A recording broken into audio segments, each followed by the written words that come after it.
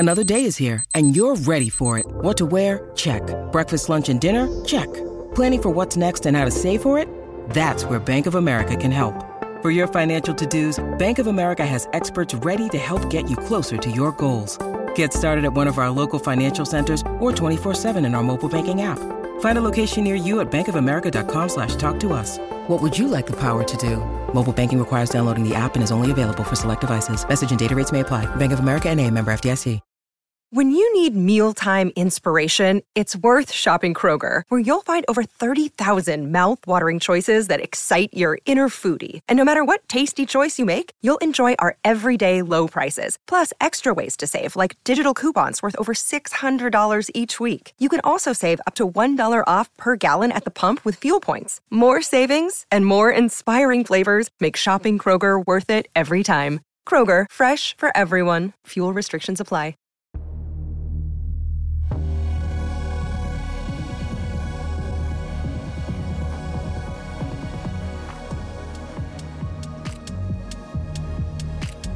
Think about it. Deep conversations with Uli Baer on big ideas and great books.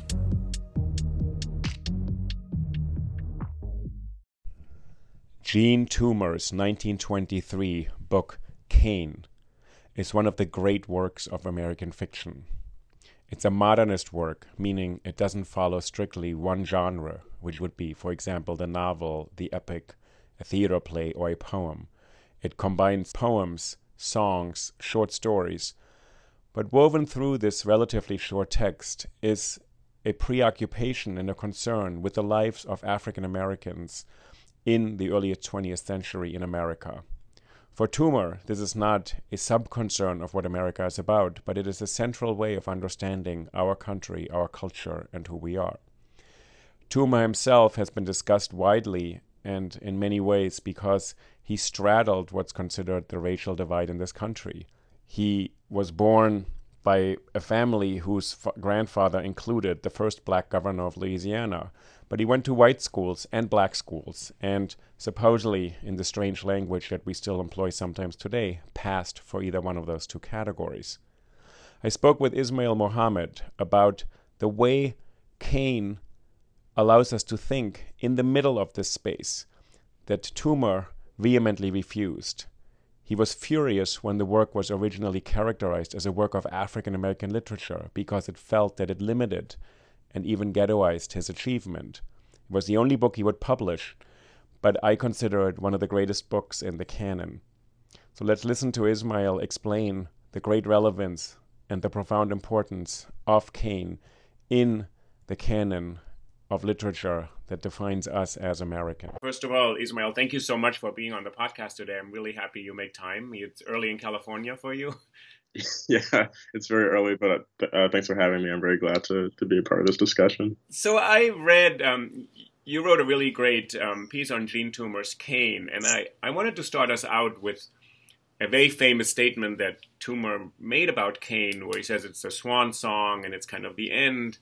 And I wanted to ask you about this comment, which has shaped the reception, and move right into the book is also a beginning. And I'll give you the quote, which you're familiar with, where he writes in his autobiography about the book, published in 1923, "The folk spirit was walking in to die on the modern desert. That spirit was so beautiful. Its death was so tragic. Just this seemed to sum up life for me. And this was the feeling I put into Cain. Cain was a swan song. It was a song of an end." What I wanted to ask you is, Toomer thought it was the end of something that he tried to capture. The end of the spirituals, the end of kind of people who'd lived through slavery, that sort of a moment in time in the South. But it's also, the book is also a beginning. It's 1923, and it ushers in something totally new. And maybe start sort of out there how you encountered this book first, which both looks back and looks forward. Yeah, I'll say a bit about how I encountered the book first. I first read Cain, I think in 2009, when a new edition was published with the afterword by Henry Gates and Bird.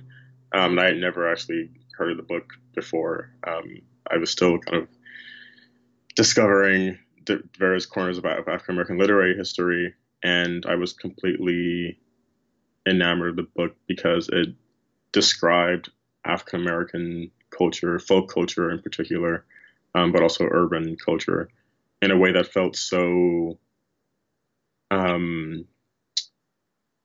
estranging.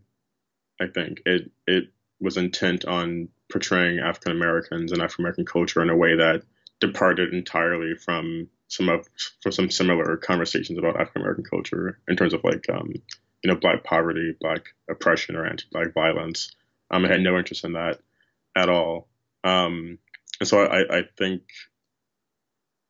that's why people continue to be drawn to Kane. At least I know that's why I'm like so drawn to Kane. It's got this kind of alienating quality to it that continues to be stunning every time I read it.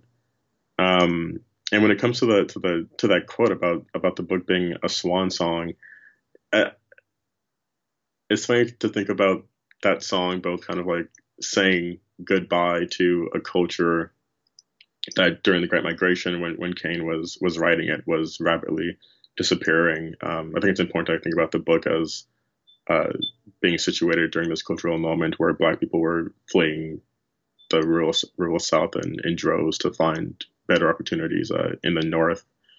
And that is both a loss for a culture that, musicologists and people like Zora Neale Hurston, anthropologists and sociologists, were trying to capture rapidly before it dissolved, but also a kind of opportunity to create something new in the North.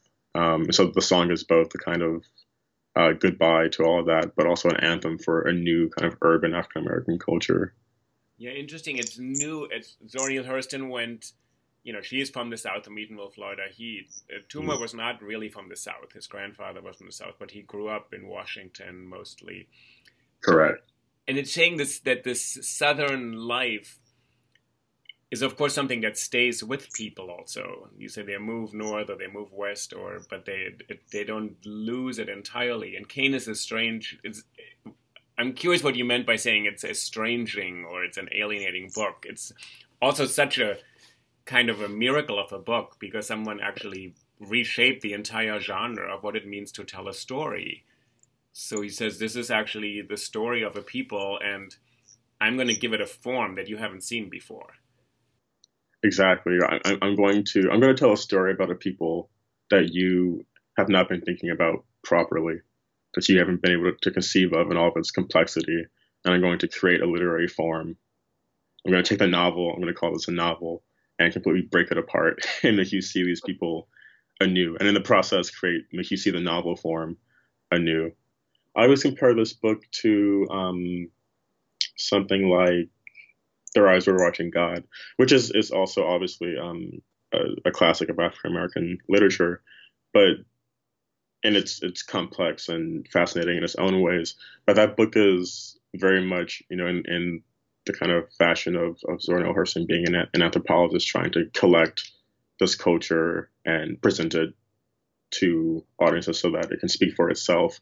It's very much about kind of representing African American culture, and Kane feels like it's less about trying to capture the Black South as it was, so much as it's about running it through a prism so that you can understand how bizarre. It's not that the culture itself is bizarre, but so you understand how bizarre the conditions in which that culture has flourished and taken root are. Like, Toomer is very concerned with, even as he, celebrates his culture, he's very concerned with breaking down our assumptions about how natural or organic it is. He's not interested in kind of reifying race.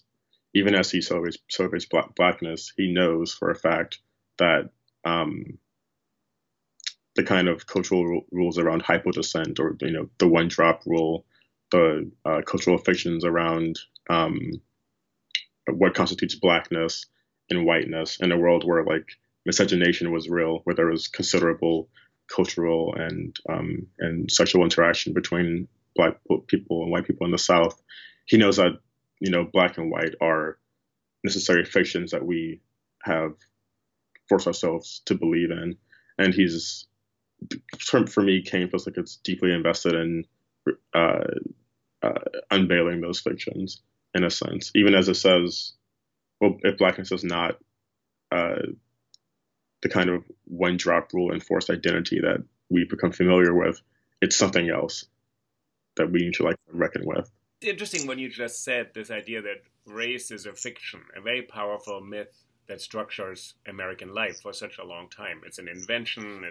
So as scholars or academics, we sort of know that and say that. And he's writing from within this space, giving us fiction that all these characters kind of explode that myth and say they're not totally cohering to this structured system imposed on them. They know it's there and they're working something else out for themselves. So I think it's very important that it's fiction because he's not doing a sociological study of what is race in the South and how do people situate themselves. He's taking characters who kind of strain against it and their lives are much bigger in a way. They're not containable by this.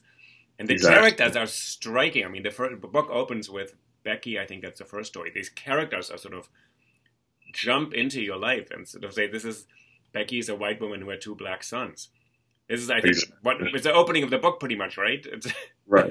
Well, it's a provocation, right? He's saying, like, you think you know what race is, but we live in a world where this white woman, quote unquote, this white woman can have these 2 black sons.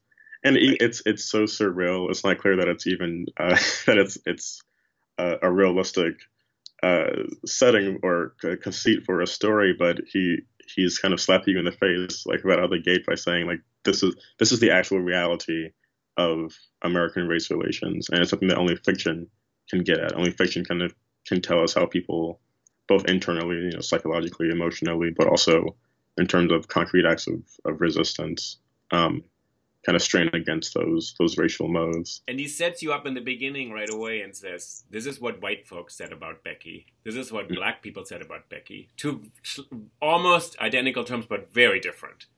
Exactly. Like, who was she to have these not 1, but 2 black sons? And then the community also in a really amazing way that America really tolerates her, kind of secretly supports her, lets her live there in this kind of no man's land where she doesn't belong to anybody. No one wants to claim her, but people allow her to exist. It's this kind of denial in America that this exists.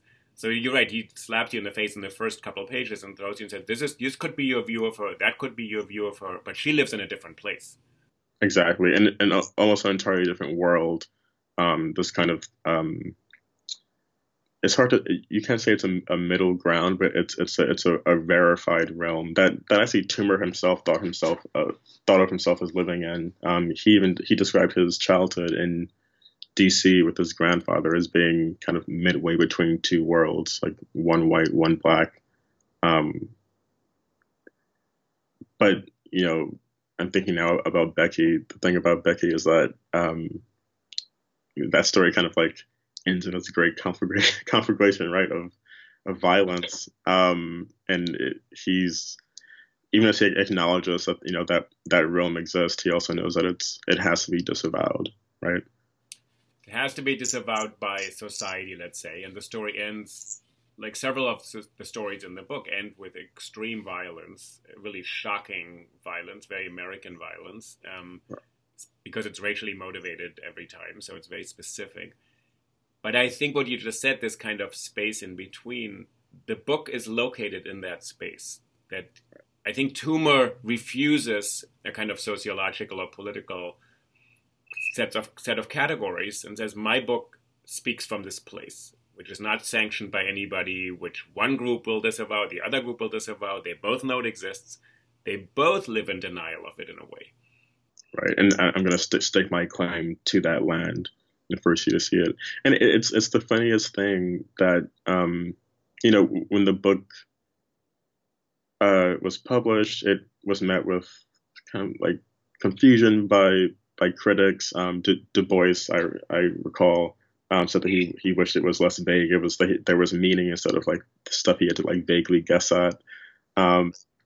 people generally thought it portrayed African Americans in a way that they did not want to be seen, in a time where aesthetics were thought to be part of the kind of political movement towards, integration or civil rights. And yet, despite the fact that it kind of stakes a claim to that middle ground, the mass reception of that book kind of disavows that history, right? When Liver Wright published the book, they immediately declared it a kind of classic of African American literature. And Toomer was livid. He was livid that Liver Wright would deign to tell him how he needed to identify and what the book needed to represent, right? So the history of the book is one that just kind of takes a knife to Toomer's stated intentions, which is to stake a claim to this other world that we disavow. And this other world he wants to claim, that is the true America. He said, I'm the first conscious American. I'm the first person of a new race of people. I'm the very first to be conscious. And what I'm interested in is that he alludes to Walt Whitman once in the book, in the Katniss story, sort of someone knew Whitman. So there's a reference of an America that's yet to be formed. So fiction has a really important role. It will not be decided by the courts, by politics, by people, but through these very impassioned lives. And all these characters in this book are definitely driven by very human things. They're not activists. They're not social workers. They're not politicians. They are driven by desire, fear, jealousy, anger, rage, hope. And I think that gives the book a different kind of role when it's read, as you said. It's read as one of the first African-American novels. It's even hard to think of it as a novel. Then people think, oh, it must have a political agenda. Correct, exactly. And he doesn't really give you one. He's not saying there's a way out of any of this. He said, we're in it, we live in it. It's not just messy. It is so painfully contradictory that it usually ends in extreme violence or refusal. I mean, it's funny that you mentioned desires. I think that so many of the stories, and also poems and stage plays in this novel, quote unquote, deal with sexual desire and the potential for miscegenation, and how that kind of like immediately disrupts any possibility of political action, right? Desire is what confounds politics. I'm thinking we mentioned, or we were kind of exchanging notes yesterday about Bona and Paul, and that is a story, kind of in brief, I'll summarize it, about two people who are training to be teachers in Chicago. Bona is a white woman and Paul is a mixed race person. I call him, I was tempted to say mixed race black person. And, falling into exactly the trap that Toomer said is a trap. Exactly right. It's so hard to train yourself to not speak in those terms, right? But it's right. And in the story, it's set up. Actually, when I read the story the first time, a very long time ago, I started guessing at his race because I knew it was there and important, but I couldn't quite find the spot where he had identified him. Right.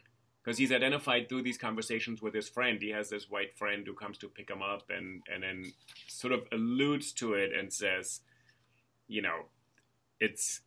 and he says, what does it do for you to be in the South? It doesn't do anything. You just have a different relationship toward black people, toward white people. He says it in a much more kind of stark way. And he says the difference is in Chicago, you don't have to make that choice. You don't have to have the courage to either love or hate. But that's the difference. But he hints at race. So, okay, let's stay with that. So Paul is identified as of mixed race, I guess. That's a term we would use today, right? And Bona is not. And they're colleagues and students in training, teachers in training. And it kind of like entangled in this mutual desire that is kind of consistently frustrated across the span of the story. And I'll kind of speak first about how Bona sees Paul. I'll just read from the opening lines of the story, if I may.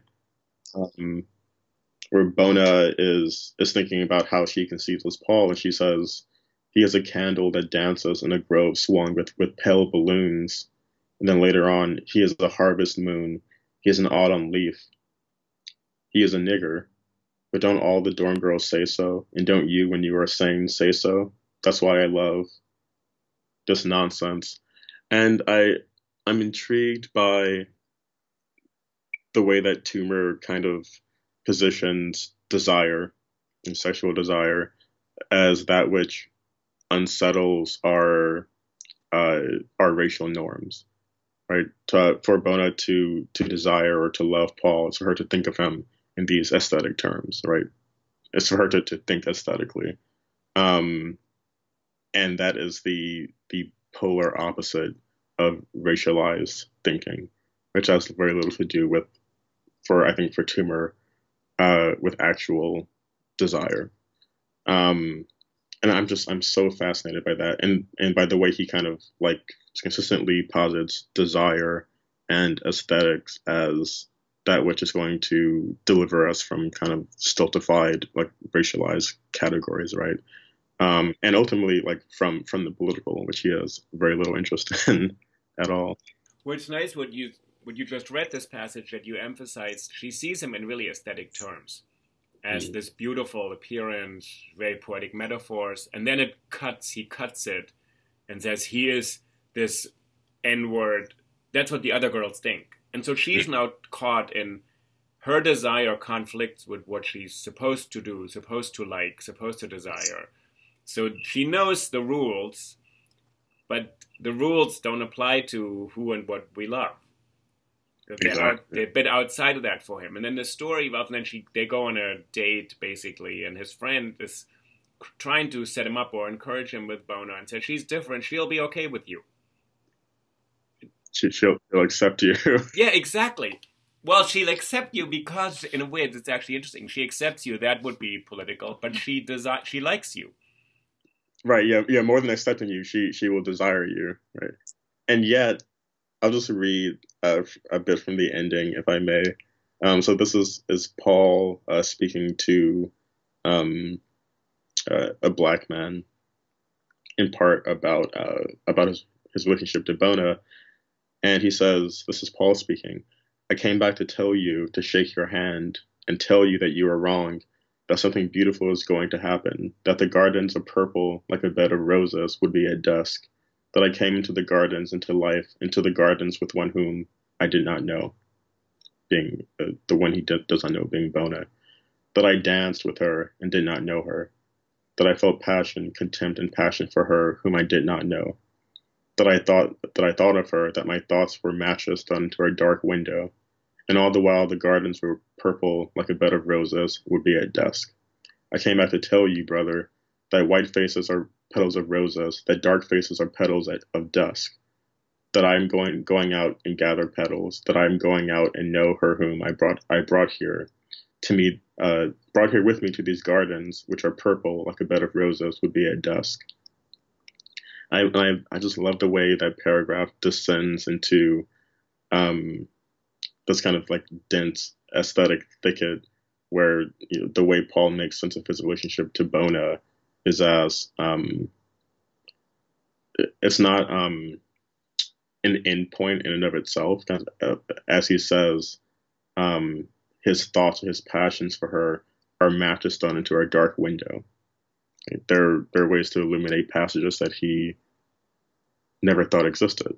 Right? It's a kind of beginning of something down the line. And then, of course, he leaves the garden, he leaves the black man, and he gets back to where he and Bona have been standing. Bona is gone. So their desire is ultimately frustrated. They never consummated. But that ultimately isn't even the point. It's simply to have this desire be a lit match in a dark window. It's an amazing paragraph. You're right. It's sort of a lit match in this. There is a lot of sort of terrible things happening in this book, and he says there is a moment to light this darkness, and the connection between two people in this story, I think it's in this story, Paul keeps on saying, I want to know you.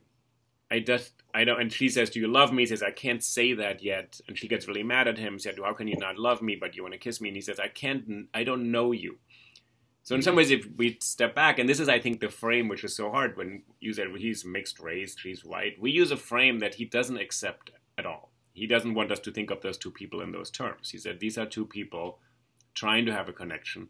That connection would light a match in the darkness of America, which cannot grasp any of this and keeps on regulating relations and keeps on putting categories on top of it and sort of who we are. And he says, no, they're just trying to connect. And he tries to share this with this doorman, who is the other black man in the story, really, who looks at them knowingly. He says he knows when they rush out of the door, they're a bit excited. They want to get out of there and sort of, and the black man looks at them and says, he knows. And he says, no, you don't know. You don't know. You're also using categories, actually. Even you just think you know us as an interracial couple, maybe, if that's what you picked up on us, because he probably is not recognizable immediately.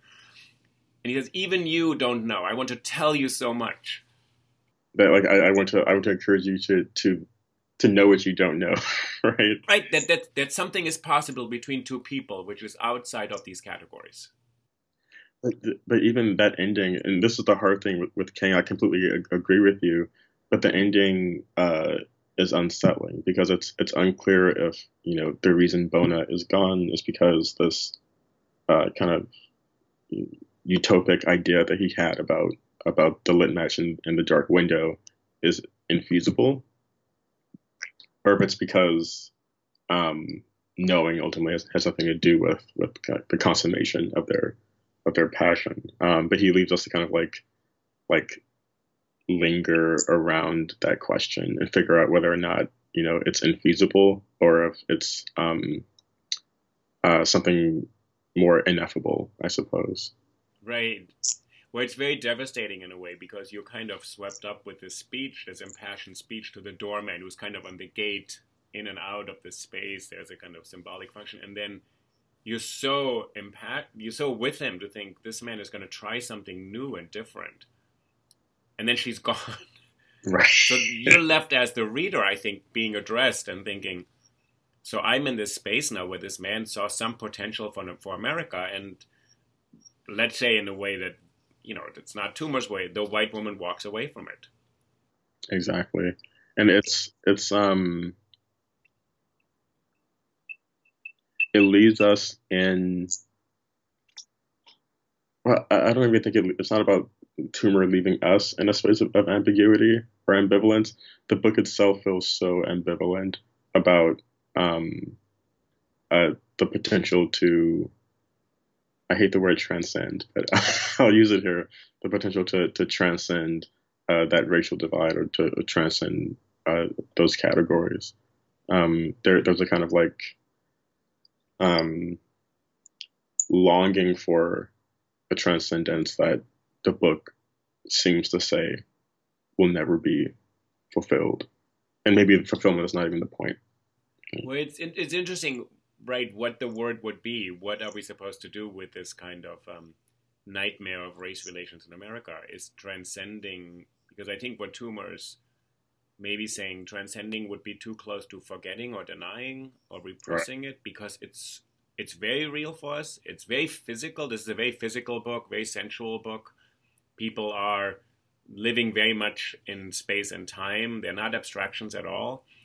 And if I can shift to one of the songs, the Song of the Sun, which ends in a way also, it's a very sort of beautiful plaintive poem in the book, and sort of say it's supposed to commemorate pour that parting soul in song, or pour it in the sawdust glow of night into the velvet pink smoke air tonight, and let the valley carry it along, and let the valley carry it along. Feels like this is the book also trying to pick up the sounds and the spirit and the feeling of living in the South.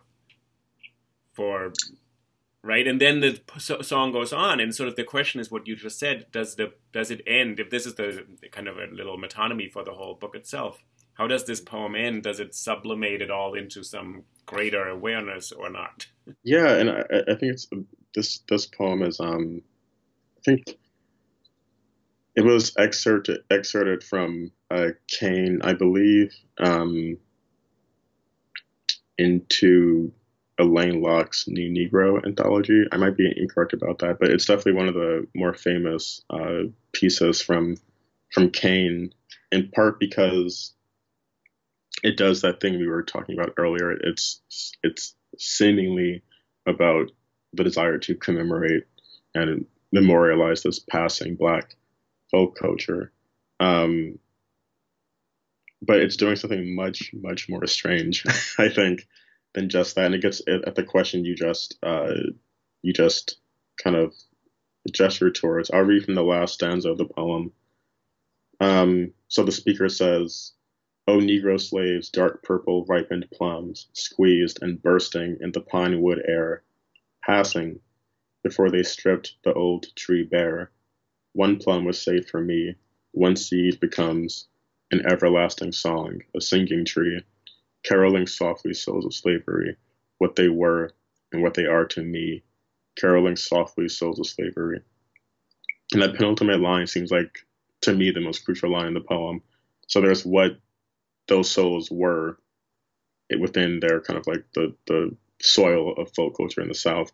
And then there's what they are to the speaker, which might be something completely different. In singing about them, he is transforming them. And so it's not necessarily about commemorating or even transcending so much as it is about like seizing upon racial identity and American culture as the raw materials for the development of a new culture, right? Of a new kind of conception of identity in America, which Toomer would just call American. He wouldn't, have recourse to Black or white. Although I think that, as I wrote in my Paris Review piece, this book is actually a kind of like early theorization of contemporary notions of Blackness. And what kind of notions are there when he's saying this is what they're caroling softly souls of slavery, what they are to me? And it repeats that line, caroling softly souls of slavery, which it's almost the first time he says it as a statement or kind of, this is what I'm doing. And the second time, it's more performative. He's doing it. He is actually preserving, but what you said, transforming. They are not available to him. They're his ancestors. Right. And they're also stuck in a past where there was so little space available to imagine their own lives on their own terms. There was that available, but it was the spirituals and this tradition. And he's trying to say, I'm going to do something yet different, turn it one more step. Exactly. And I'll kind of like think about Toomer's own kind of cultural context of the Harlem Renaissance, and then kind of like look ahead to contemporary Black studies. But Toomer is writing in a time where a lot of Black writers and anthropologists and sociologists are thinking about the Black past as a source of usable history. So it's not so much that they're looking for a past that they can adhere to, that they can kind of mobilize politically, so much as they can mine it as a source for new representations of African Americans, as again the raw materials for a new kind of African American culture, to produce a new Negro, as Alain Locke would state. So Alain Locke's project is to invent a new identity, sort of based on this kind of history, but he's saying and it goes in several directions, sort of economic empowerment, political empowerment, aesthetic empowerment, sort of African Americans telling their stories on their own terms. Is that what that project is about, roughly? Yes, precisely. So that it's less about kind of like slavish adherence to the past, so much as it is a kind of like this dispersal of a creative energy across multiple fields, both cultural and economic and political. So that's the kind of milieu in which Toomer is working. And although Toomer was only Toomer was aligned with several cultural movements. He hung out in Greenwich Village downtown with white modernists, and he hung out in Harlem with Black modernists, and he was promiscuous in his allegiances. It also kind of shows us how futile it is to think about modernism as being split into a white modernism and a Black modernism. He's the kind of linchpin that shows us that those two things are actually very much part of the same cultural movement. But in any case, Toomer is very much concerned with looking back to this past not as something that we have to be anchored to, but as something that we can interpret and parse out and deploy as we find it useful for ourselves. And I think the way that Toomer finds that useful, and this is the way I kind of link it to contemporary Black studies. Toomer is interested in thinking about how what we think of as Blackness is not so much an identity, although it is very much that, obviously, but also a kind of ontological position. Right? It's a way of thinking about the world, a way of moving through the world, a way of being in the world. That confounds all of our attempts to neatly categorize people into, Black or white or Native American, etc. And I'm not sure that Toomer himself would. I don't think Toomer himself would say that he's like theorizing this mode of Blackness. But I do believe that a story like, let's say, Cavness, for example, which is about a young Black man who, very much like Toomer himself when he was younger, goes south to teach, and has this kind of shocking encounter with Black folk culture. A story like Cavness is about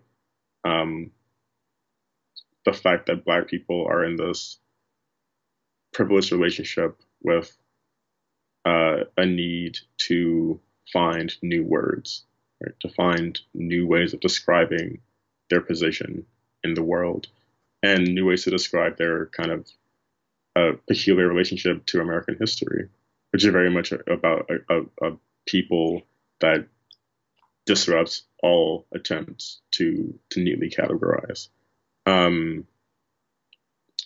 And for me, I think that very much aligns Toomer with people like Fred Moten, who says that Blackness is not so much an identity, but or he thinks about Blackness as being most clearly articulated in the sentence "Blackness is X," which is to say, Blackness is this revolving door of adjectives that we might not have the language to describe right now.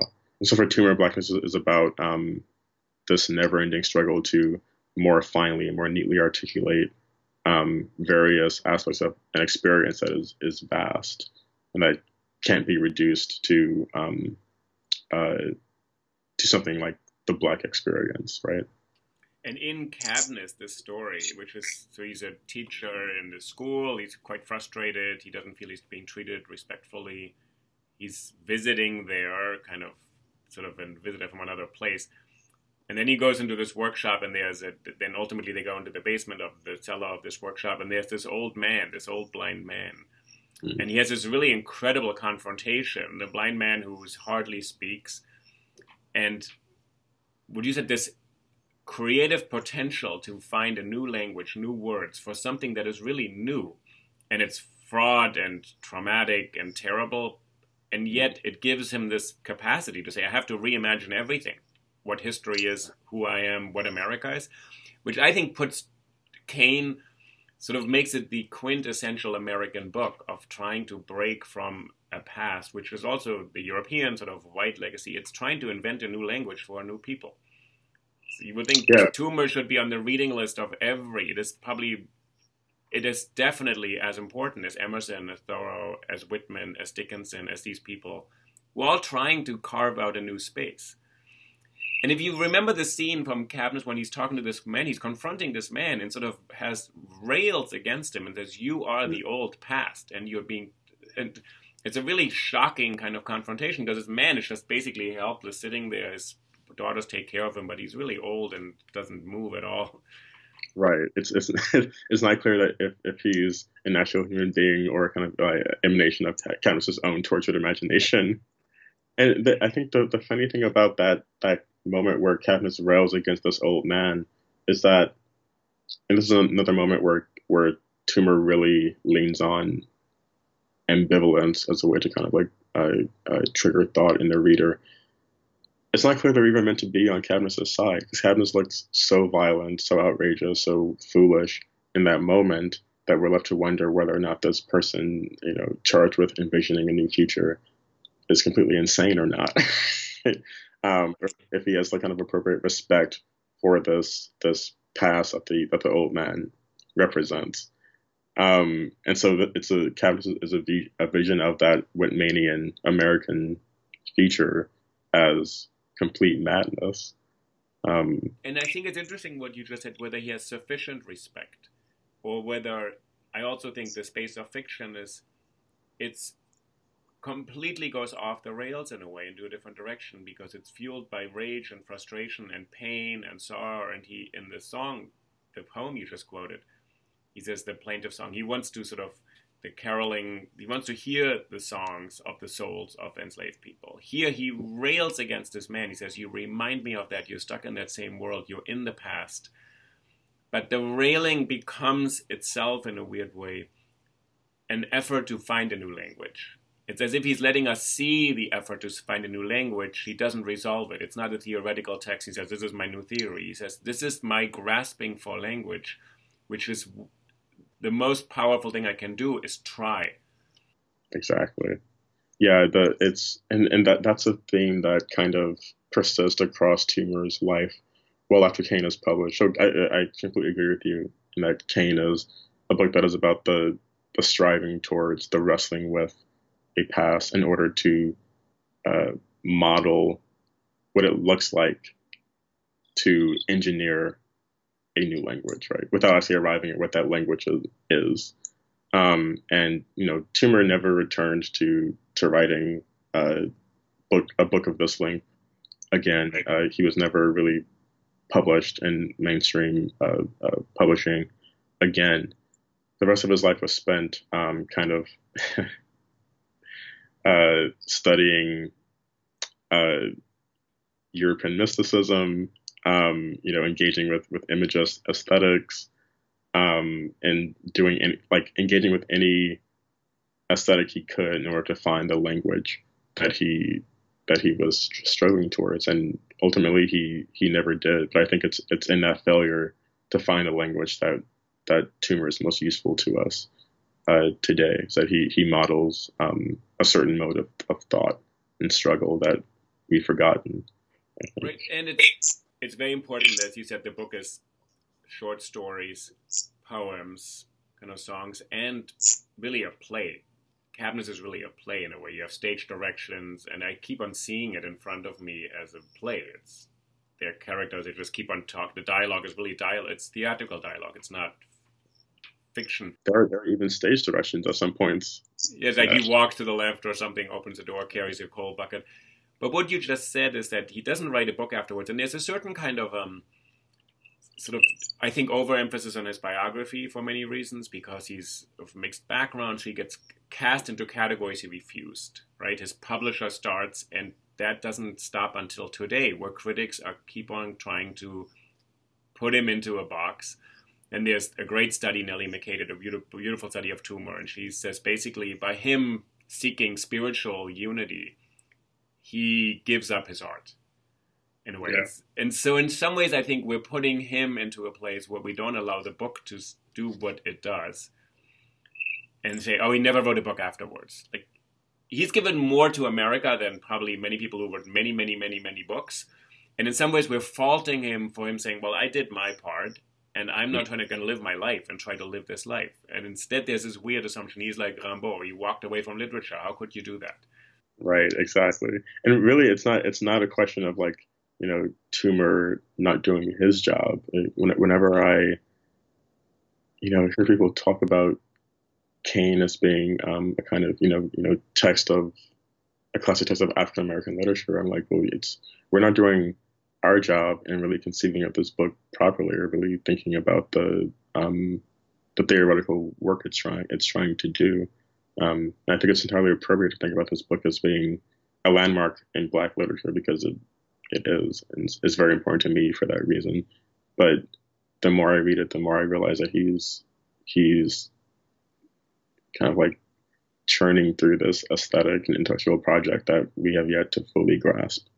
I think.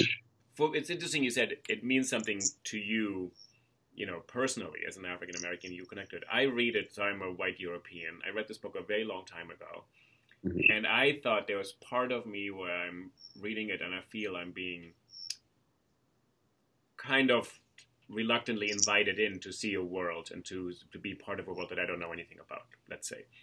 But then I think what the book does, it doesn't allow me to stay in this perspective, which we usually give fiction to, that I'm an outsider and here I'm going to give you a view of the world that you don't know about, which I actually don't believe literature works this way at all. It's not travel where you see a bunch of pictures and so you go to Ireland with James Joyce and read Dubliners and you know what that's about, or you go to Prague and Kafka tells you the inside of that, or or Maxine Hong Kingston offers me an image of Asian American life in LA in the 70s. Mm-hmm. The book draws you in, and this book draws you in a way where you're so implicated in it because your position outside or inside to it is one that he actually doesn't want to accept. He said, you're inside, you're outside. He refuses this because these characters break out of these categories, as we said earlier, through desire or rage or anger or violence. They break out of them. That's really fascinating. I have never thought about that. And that if I understand you correctly, it's that the book refuses the idea that one can be positioned either inside or outside of this culture. I think we all are positioned in a way. I think the book unsettles you enough that what you just said, Cavness, you don't even like him. I mean, he's railing. You feel sorry, you feel terrible. He gets his assignment from Mr. Ramsey. Some white guy tells him, can you do something in the workshop? He can't do it, and he feels the entire weight of the South weighing him. And he's sweating, he feels pressure. This white, little, tiny man looks at him, and he can't complete this simple task because he's not experienced in his workshop. And he feels the entire South weighing, and you think, oh, I get that. From whatever perspective. You're not getting anything. Because he will keep on talking, and then he rails against this other old man who's the target of his rage. So I think it opens up a space of what we would call ambivalence, but actually of humanity in a way that he doesn't allow you to be there. This is not to say that we're not related or situated, that I don't read it as a white person looking in a way. And I think that looking in part is something Toomer really resented. Yeah. Yeah, it's interesting. You're making me think now that in a piece like Cavness, what becomes clear is that Cavness himself, you want to think that Cavness has a kind of privileged position vis-a-vis blackness, right? Vis-a-vis the old man in the basement. And what Toomer makes clear is that actually, no, he doesn't. He doesn't understand, right? Like he struggles to understand. And it's a gesture kind of indicating that I'm just kind of putting this together now, but like the gesture seems to indicate that we're all kind of like looking in or being asked to look in anew, right? To refigure something that we thought we knew. And part of it because the history is so traumatic. It's not there's knowledge. I mean, this is not that the old man has some knowledge and Cavness either gets it or doesn't get it. He's actually the embodiment of something that is bigger than us, and Cavness has to be in relationship to it. So you walk away from the scene thinking, is he right to rail at this? Because this is his history. He wants to step out of it. And then as soon as he steps out of it, he steps into a space where he's confronted with that history all the time. So exactly. He wants to choose to say, this is not my history. I'm just visiting here. I'm in a better position. I'm going to go back up to wherever I'm from. And he steps out into a space and he's constantly confronted with the fact that other people put that history back on him. Which is, you're making me, Cavness is one of my favorite pieces from this book, but also the piece that I think I understand, quote unquote, like the least because it is such a bizarre text. Because I always thought that Cavness, I read Cavness as, at once wanting to leave that past behind, but very much like the speaker in Song of the Sun, needing that past, right, in order to articulate what it is he wants to articulate. I mean, in many ways, Cavness is the speaker of Song of the Sun. He is very much like Toomer. Yeah. But it's sort of what Song of the Sun ends with, sort of the song the poem talks about the sort of the past of slavery, the past of the South, and then this last stanza that you read, the song doesn't talk about it. It is the song. It's no longer about something. This is a song. And I think Cadmus, too, there's a moment when, in this confrontation, maybe Cadmus can hear himself for the first time. He can hear his incredible rage and anger that he's tied to this history, which is rage and anger, because it's a terrible history. And at the same time, and then the woman comes in, Carrie, the daughter, who sort of pulls him out of this state, and he can't really see her either. But there is a mode out of it, I feel. So he's been able to say something that he couldn't say until he was confronted with it in that basement.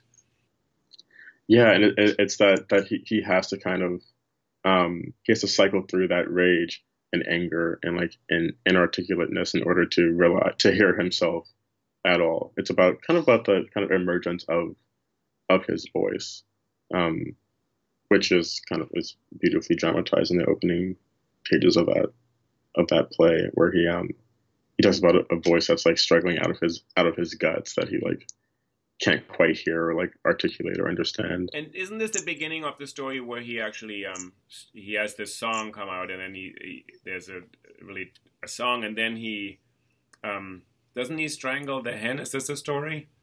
Yes. So there's a lot actually going on that Toomer is doing for us to say, what does it mean to hear too much and too little? He hears this voice from within him, and then he says, I'm going to show this landlady of mine who keeps these chickens around. It's a very graphic scene. It echoes all the lynchings in this book. There are people murdered, so I feel like this scene is actually it's a metaphor, it's an allegory for Cadmus trying to silence something in him. Yeah, it's something that he would rather not hear. I mean, I'm looking at the first page right now, and let's see. In that first paragraph, it's a kind of scene setting. It's like stage directions for this play, and Toomer writes, "The walls unpainted are seasoned a rosin yellow, and cracks between the boards are black. These cracks are the lips the night winds use for whispering. Night winds in Georgia are vagrant poets whispering. Cadmus against his will lets his books slip down and listens to them. The warm whiteness of his bed, the lamplight, do not protect him from the weird chill of their song. White man's land, niggers sing, burn bare black children till poor rivers bring rest and sweet glory in campground."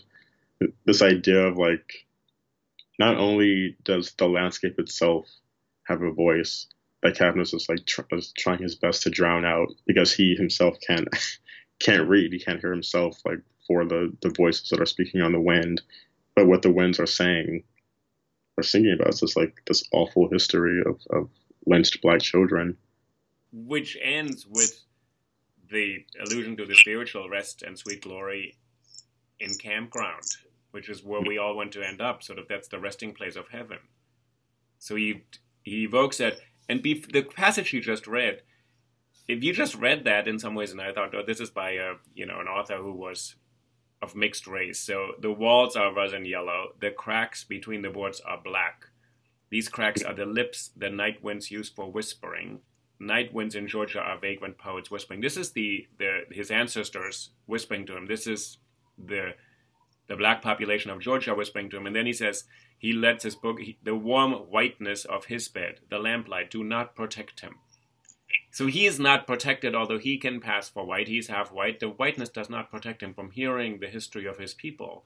It's not just the history of his people addressed to him. It's the winds of Georgia. Everyone can hear that. So this song contains us all.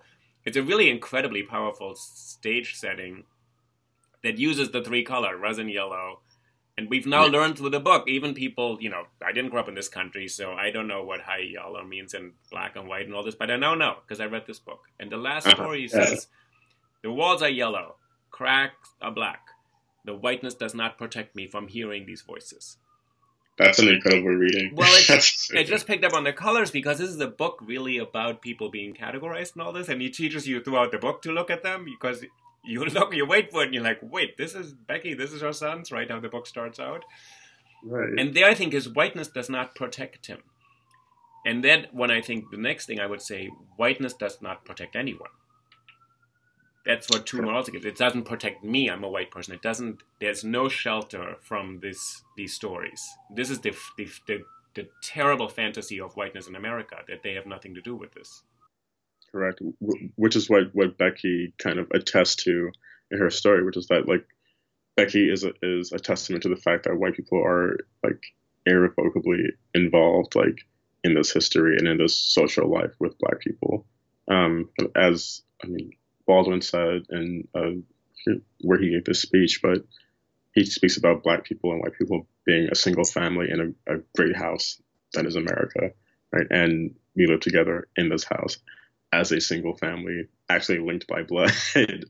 I think that some 40 years before Baldwin was articulating that, Toomer was articulating it in a much more oblique fashion, I think, through figures like Becky.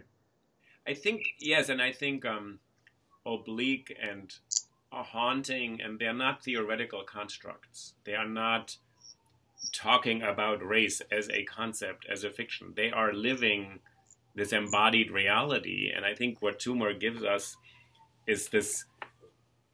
Once you've read this book, and it's not an easy book, I don't think it's actually, but once you've read this book, you said America is not an easy place. And it's this huge struggle to articulate that difficulty, because everything else is a simplification in a way. And there's a sense, and then I was going to ask you one other thing. So when he's in this hole in the end in Cabness, he's in this basement and he goes upstairs. Carrie finally says, go upstairs, and he finally sort of takes this bucket of coal and walks upstairs. And that seems to me, I wonder whether Ellison in Invisible Man, where at the end, the protagonist, Invisible Man, also decides to come back out from under the underground. He's in the cave, whatever he's in, and he decides to come underground. And that's the beginning of the novel, in a way, that Ellison says he's going to come out and tell his story. Right. I always thought whether he knew Toomer. He must have known Toomer, right, Ellison? I would have read that. Yeah, like he must have read Gene Toomer. I remember, like, Ellison got to New York in the 30s. But I'm thinking now of the difference between Ellison's kind of description of the underground, which is this kind of, if you'll recall, kind of basically an apartment that he's built for himself underground, complete with like lighting and a LP player. He's just listening to jazz down there. It's an entire kind of it's like a bunker in which a liminal space in which his new ideas about America can take shape. Here, the underground is in contrast to, I'll just read from the ending. This is from when Cabness kind of arises from the basement. Light streaks through the iron-barred cellar window. Within its soft circle, the figures of Carrie and Father John, who was the old man. Outside, the sun arises from its cradle in the treetops of the forest. Shadows of pines are dreams. The sun shakes from its eyes. The sun arises, gold-glowing child. It steps into the sky and sends a birth song slanting down gray dust streets and sleepy windows of the southern town. That is such an enlivening image of basically rebirth that can't actually be achieved in the basement. Whereas I think for Ellison, the basement is this place that is like is conducive to the birth of a new conception of race or identity in America. And it's ultimately, I don't think Toomer wants to be in that, what is ultimately a tomb, right? He wants to be out in the world, in that world of sensuality and embodiment, as you said earlier, because theorizing he's trying to do is very much about lived experience and about bodies and what happens when bodies kind of collide with one another and think. Whereas for Ellison, I think it is possible to just remain in the basement and think forever. That's right. Yeah, actually, which was, I think Ellison also, he wrote a novel and another novel, kind of, and then wrote a lot. And I think Ellison's letters are coming out this fall. 1,000 pages of letters, so John Callahan is editing the letters. So Ellison kept on talking, but what you just said, Toomer stays in this embodied space of lived experience. And part of it, their songs, their poems, they're more immediate to us. It's language that seems more immediate to our corporal existence than Ellison, which is it's different. It's also a different kind of novel. Right. And I think for me, too, Cain.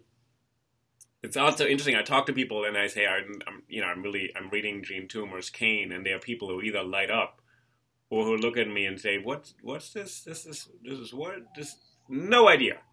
Yeah.